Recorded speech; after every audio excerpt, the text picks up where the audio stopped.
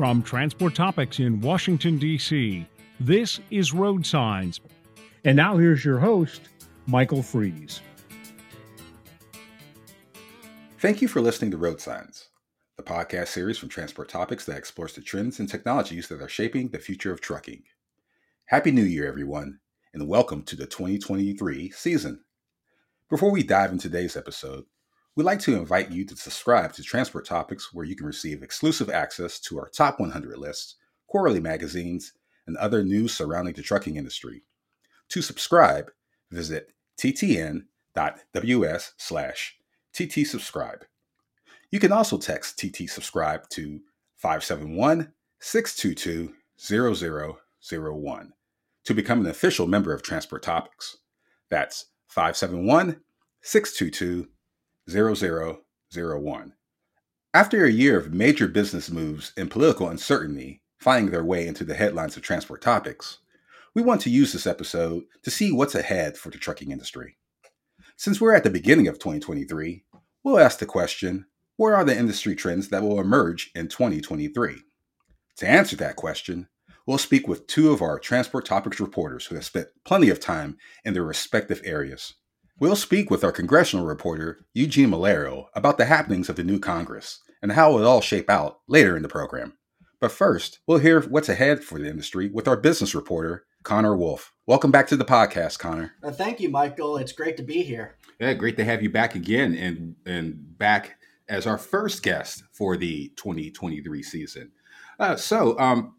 As we get into this new year, Connor, I know you've done a lot of reporting on the business side of things, specifically the mergers and acquisition activity that's going on in the industry. And it has been busy for 2022 and in years prior. But I mean, in your reporting, there seems to be some signs of a slowdown. I mean, even though they're still going on, some things might be flat. I wouldn't say flatlining, but kind of simmering to the explosion that we had last year. What does your reporting tell us about that? Yeah, completely right. And what's basically happening is when I say a slowdown in my reporting, I think people need to keep in mind this is coming off of an incredibly busy 2022 and 2021. So what we're expecting this year and potentially into the future is still a very active market. It's just the conditions are changing a little bit that are indicating that it may not be as active as the last couple of years, which has just been ridiculous. And part of that is a changing in factors, as I said. So since pretty much the start of the pandemic, we've had the cost of capital because of low interest rates has been low and easily accessible. We've had issues like the driver shortage and just labor shortage in general across the transportation space that has always been pretty bad, but since the pandemic has reached record levels.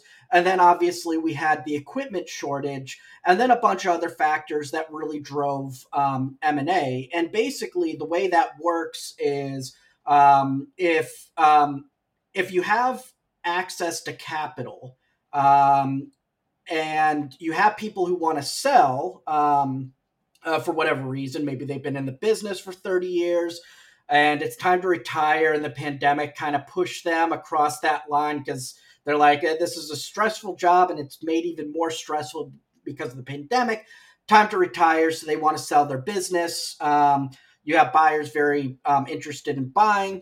But what was very interesting is, unlike years before the pandemic, when if you're just a good business, you're going to be attractive to buyers, what ended up happening is even underperforming businesses were attractive to buyers simply because they had equipment and they had labor. So you could have been the worst carrier in the world and you had assets that people wanted.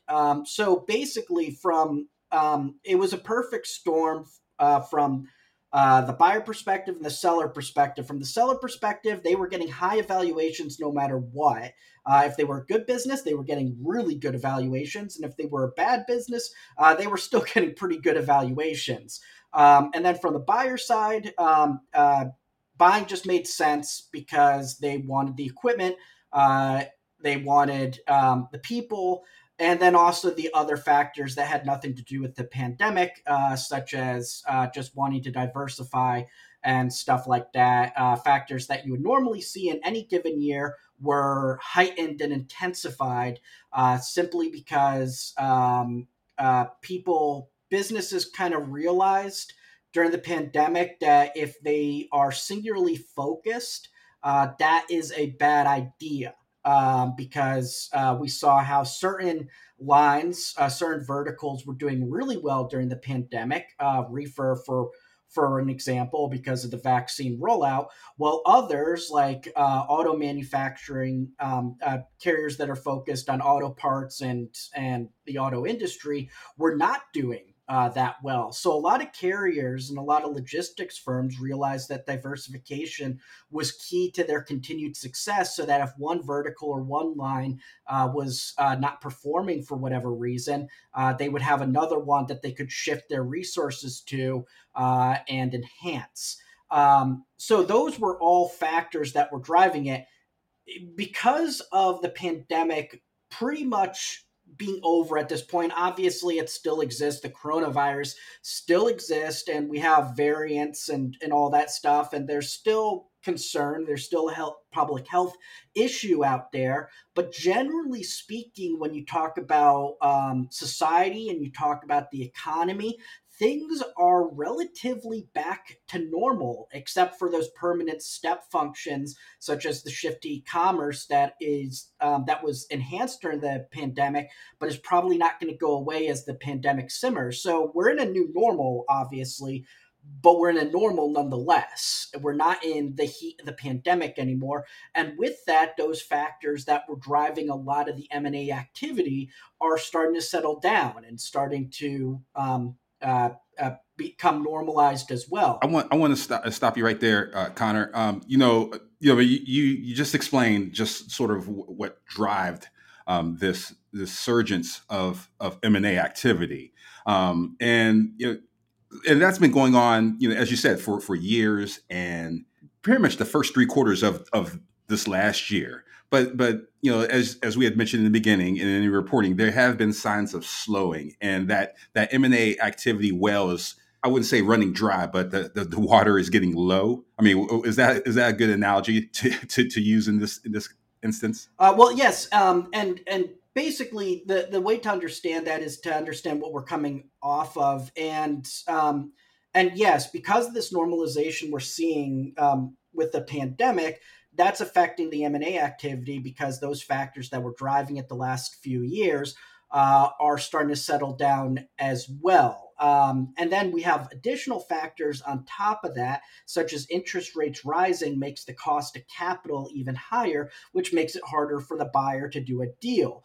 Another thing is that because things like the driver shortage is still a problem, but is not as big a problem. The latest estimates from the American Trucking Associations showed that it went from a peak, an all-time high of 80,000 last year, to 78,000, according to their most recent updated numbers. It's still high. 78,000 is still a big shortage, but it's nowhere near as high as it was. That 2,000 makes a big difference. And so the driver shortage isn't as bad. The equipment issue has been pretty much resolved, because we're starting to get semiconductor chips into the market and stuff like that. So those factors are no longer driving high evaluations for underperforming businesses, or just high evaluations for businesses in general. So that makes some of the sellers, the carriers, a little bit more hesitant to sell as well. So you have a situation where buyers are still interested, they're just not as interested, and you have sellers that are going, well, a year ago I could have gotten a much better evaluation. What happened to that? Now I'm less interested in selling. And then, as I said, the cost of capital is also higher as well, and that's going to affect it, what buyers are willing to pay as well. However, with all that being said, there's still a lot of activity, and there's still indications that there's going to be a lot of activity this year, just not as much as the last couple of years. And the reasons for that is one, some of those issues are still relevant. In terms of the driver shortage and equipment shortage, just not as big. And two, the lesson that I mentioned before about diversification of profiles, getting into more lanes, getting into more verticals, that's not forgotten easily. Carriers, logistics firms, and just the financiers that represent them remember that. They remember how easy it was to go out of business or to have a really tough few months if you were too focused on one vertical. And so that factor is still driving some M&A activity because people are still in the process of trying to diversify and trying to get into more verticals and also into other industries. You see a lot of focus on intermodal and different cross sections with where the trucking industry can kind of merge into other types of transportation and other things like that. So that's basically what's going on. We still are likely to see a lot of activity this year, just not as much as the last couple of years. And that's not necessarily a bad thing because the last couple of years have just been absolutely crazy.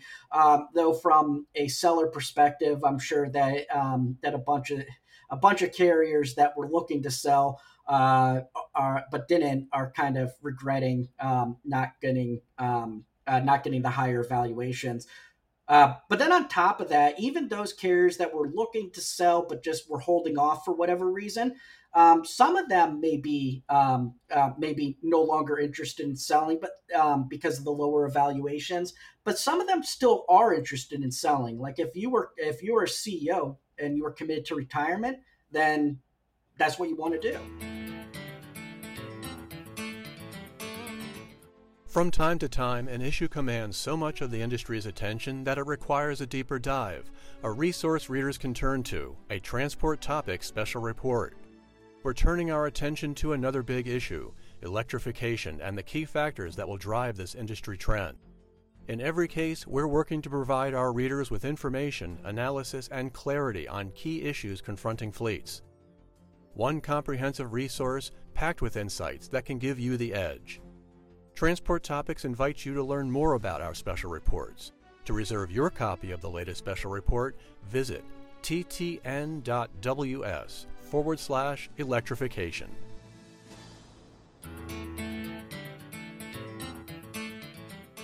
I kind of want to really hone in on that particular point, Connor, with those right now sort of kind of in that gray area, where you had that surgence of M&A activity, but now it's simmering, but it's still going on. It's still a viable option for those folks. What is the factor that you've been hearing that what's that one threshold that companies need to get over to make it a go when it comes to having that particular activity? Well, it's very individualistic. Those people, those carriers, those business owners that were 100% ready to sell, they were 100% committed.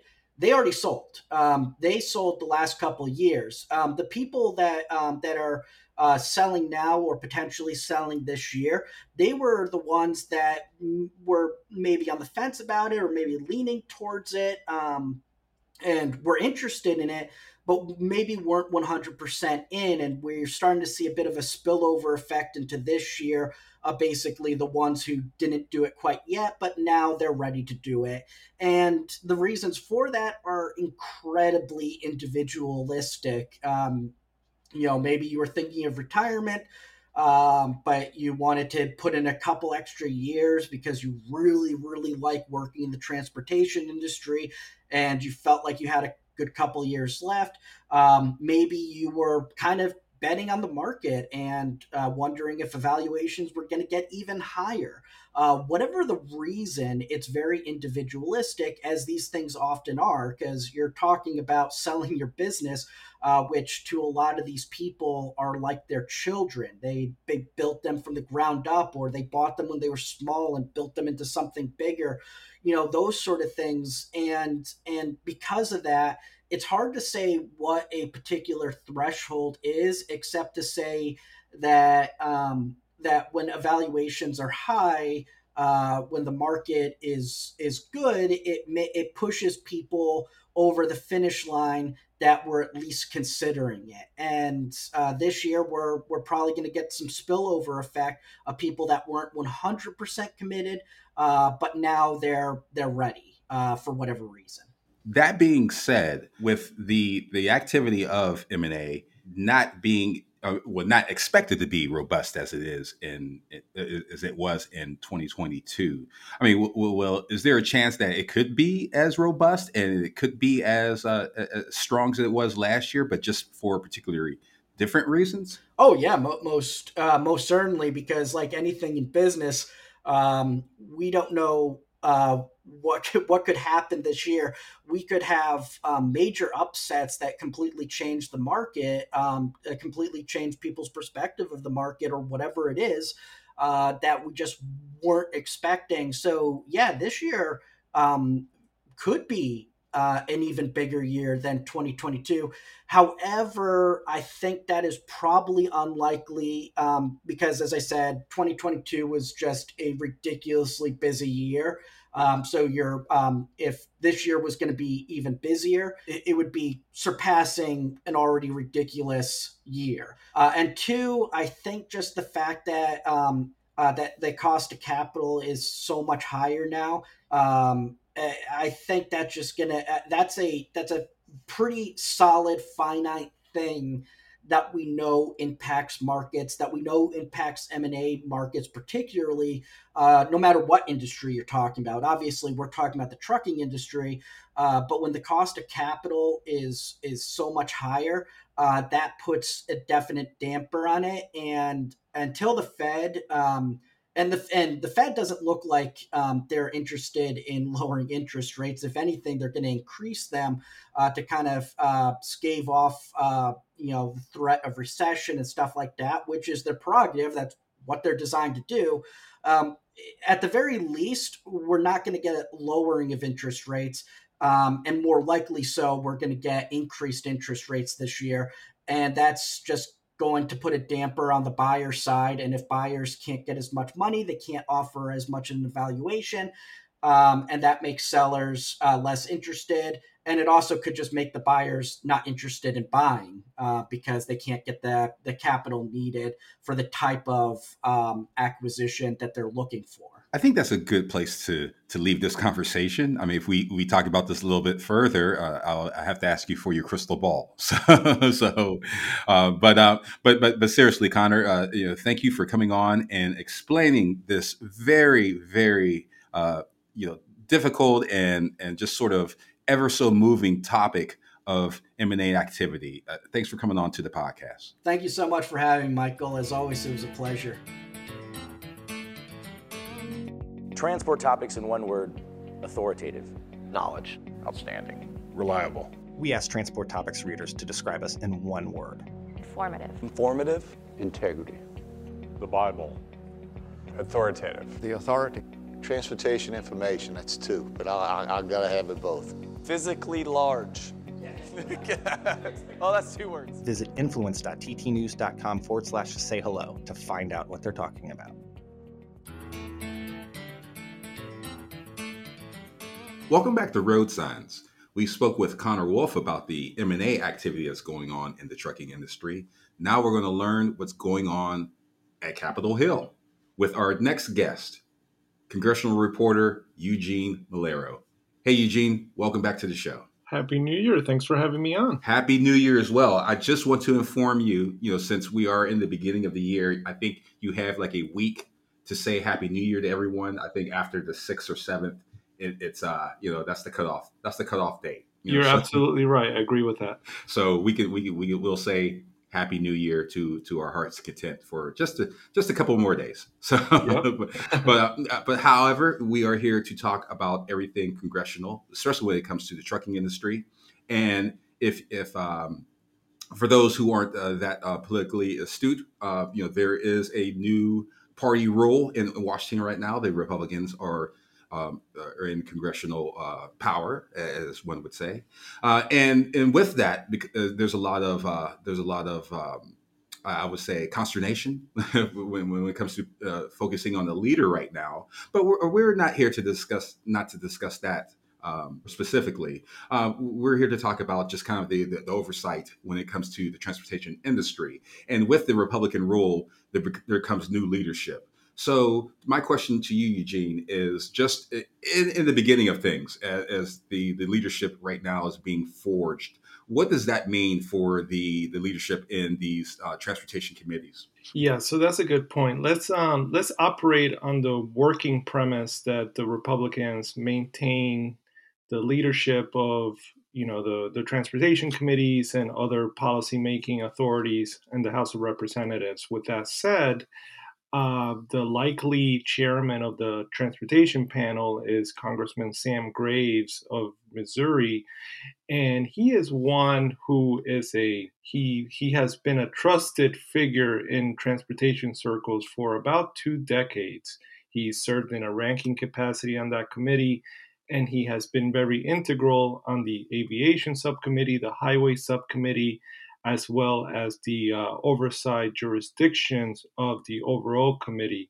He's a person who has promoted water infrastructure policy as well as looking to maintain ensure connectivity and productivity along our supply chains. Way before, talking about the supply chain was a cool thing in Washington. So, but with that said, Michael, while there's an expectation that a chairman, Sam Graves, will be able to advance, policies on water infrastructure primarily, and maybe something on FEMA, the priority, my reporting has really pointing to the main focus of the transportation panel and the overall House leadership is going to be to turn oversight of the Biden administration up to level 11. And I know that's a reference to Spinal Tap, an 80s movie, but they're going to go oversight all the way. And for transportation, that really means the oversight, in-depth oversight. I know I'm all over the place right now, but there has been already oversight under Democrats of this infrastructure law, but the Republicans are pledging to really ramp up the oversight of the implementation of the Infrastructure Investment and Jobs Act. Now, with that, and the of course the gains that the White House has been promoting very heavily since the passage of that act, are Republicans there to, oversight, or are they looking to deconstruct that act and kind of take some of the bite out of it? Yeah, that's a really good point. There's the correct answer thus far appears to be a little bit of both.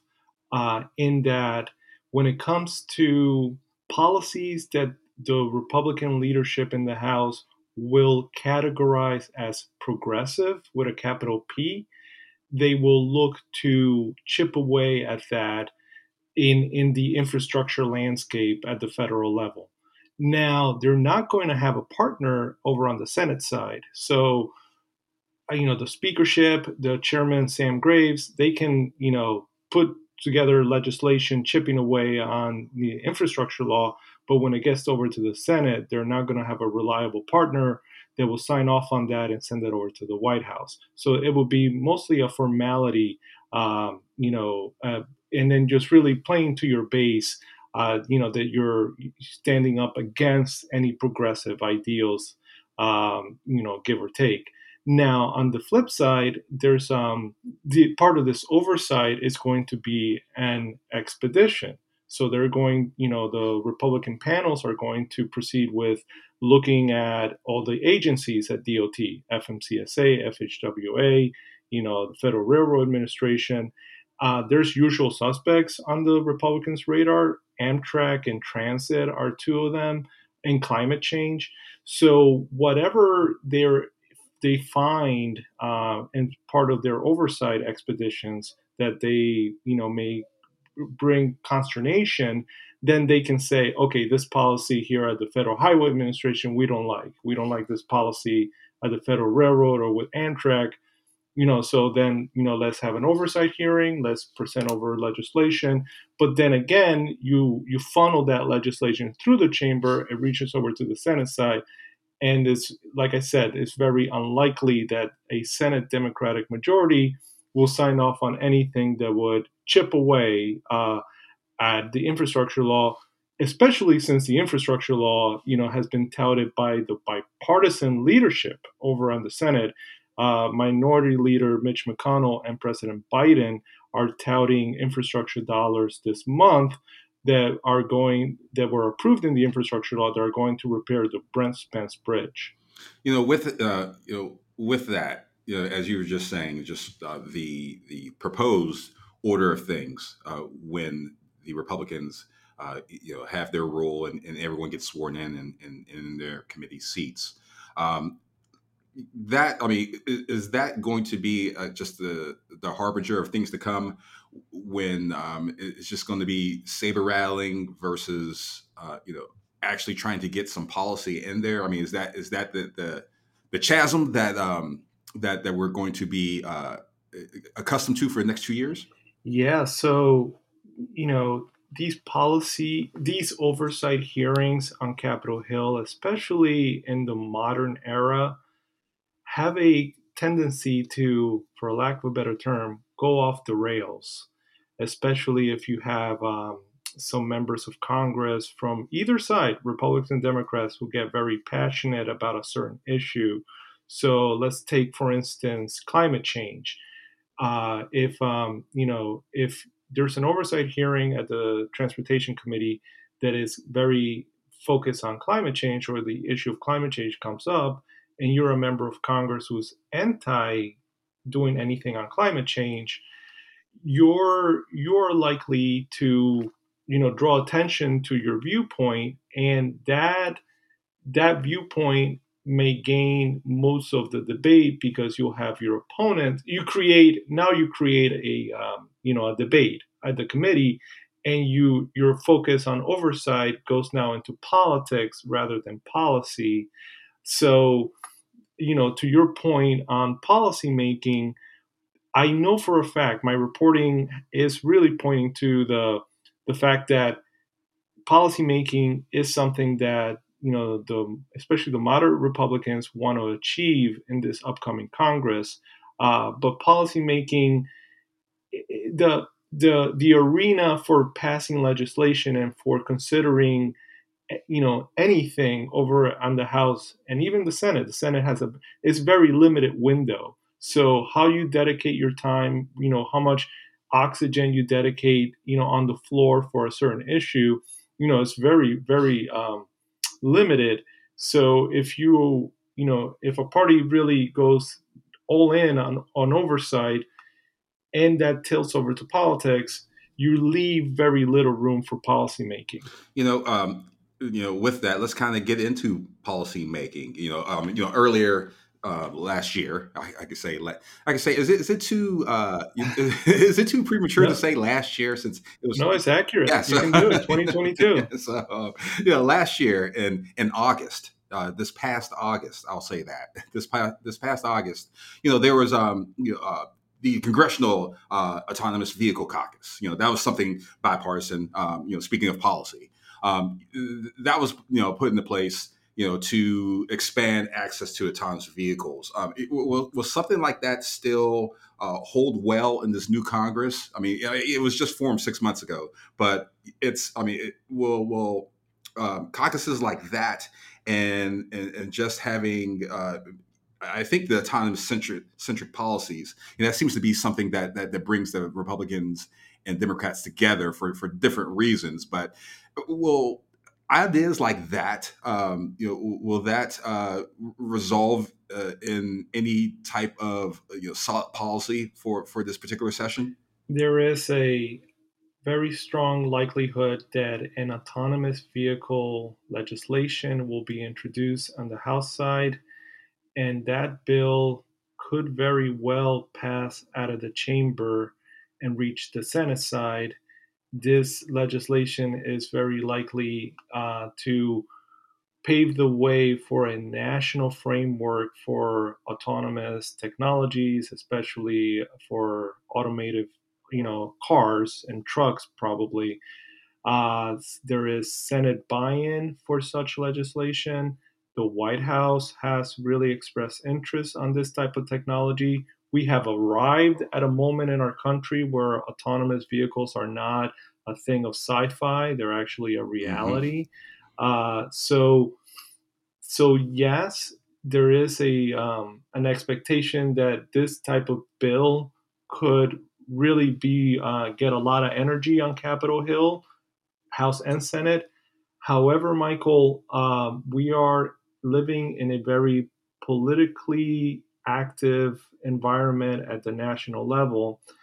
And what has happened in recent years is that the emotions of a very high energy political environment that is capable of deterring or eclipsing work on other pieces of legislation. I'm not even presenting a hypothetical. To give you a real example, if you are, proceeding with impeachment of a judge or even the president, then that party pursuing impeachment very likely alienates a vast amount of the opposition party. So now the opposition party is unlikely to work with you on very basic bills like funding bills for the government, which is what we saw with Republicans and Democrats when the Democrats were pursuing impeachment of the former president. So that is, that is the fine line, with Congress right now is, how much energy do you, so House Republicans there have been members of the House Republican caucus who have really said the I word, impeachment of President Biden or a cabinet secretary. So if that is the case, how much appetite is there from the Democrats, who will be the opposition party or the minority party, to work with Republicans on autonomous vehicles legislation, not to use a hypothetical, a real life example, if the same people, in the majority are going after your guy, that kind of thing. So the politics do get in the way. It can get very messy, even though there is a bipartisan agreement on some big ticket bipartisan issues, such as autonomous vehicles. Before I get you out of here, Eugene, you were talking about, just the hyper political tension that's been in this town of DC for quite some time. We can kind of get into that a little bit, and it really bleeds into, transportation affairs, especially when it comes to the southern border, which is a major freight corridor for our country. And, the House Republicans also have plans in that regard, too. Through your reporting, could you explain what they want to do in terms of just the management of the southern border?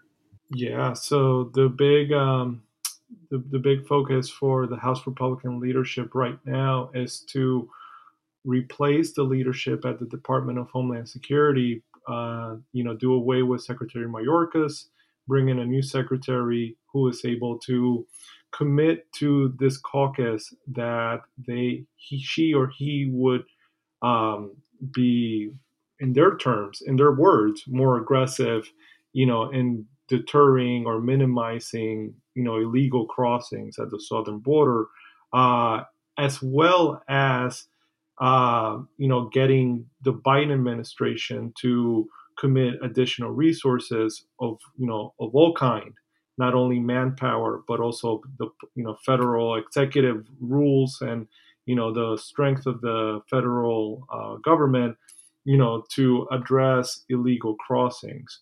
That is something that debate and that emphasis on, the southern border has the potential to impact or affect, international commerce, because you could be in a situation where the cross-country jurisdictions, may be caught. The government of Texas and the government of border towns in Mexico with Texas border towns may be caught in the mix of federal jurisdiction, and all that could slow down the movement of freight, and that is something that the federal government and these countries have sought to protect, with treaties and other partnerships, because they supply chain resilience, because they do recognize, the economic importance of smooth commerce between the countries. So that is the southern border is something that is high on the priority list for the House Republican caucus. But Michael, I go back again to Senate Democrats kind of playing referee or even goalie, holding the line on a lot of the Biden administration policies and making sure that, they remain in place for the next 2 years at least. Well, it sounds like that 2023 is going to be entertaining, if not productive year for the new Congress. And with this whole year, I guess you could say this is the calm. This is the calm before the storm of next year, when we were going to be talking about presidential elections and all that jazz. So I guess with all of the trouble and drama that's ahead for this year, this is going to be totally mild when it comes to next year. So yeah, you're right. This year's going to be the setup for the political environment next year, which for both parties, there's an expectation there's going to be a lot of fireworks. Oh yeah, in a town that is so used to political fireworks, it'll just be a Thursday. So exactly, you're right. That's right.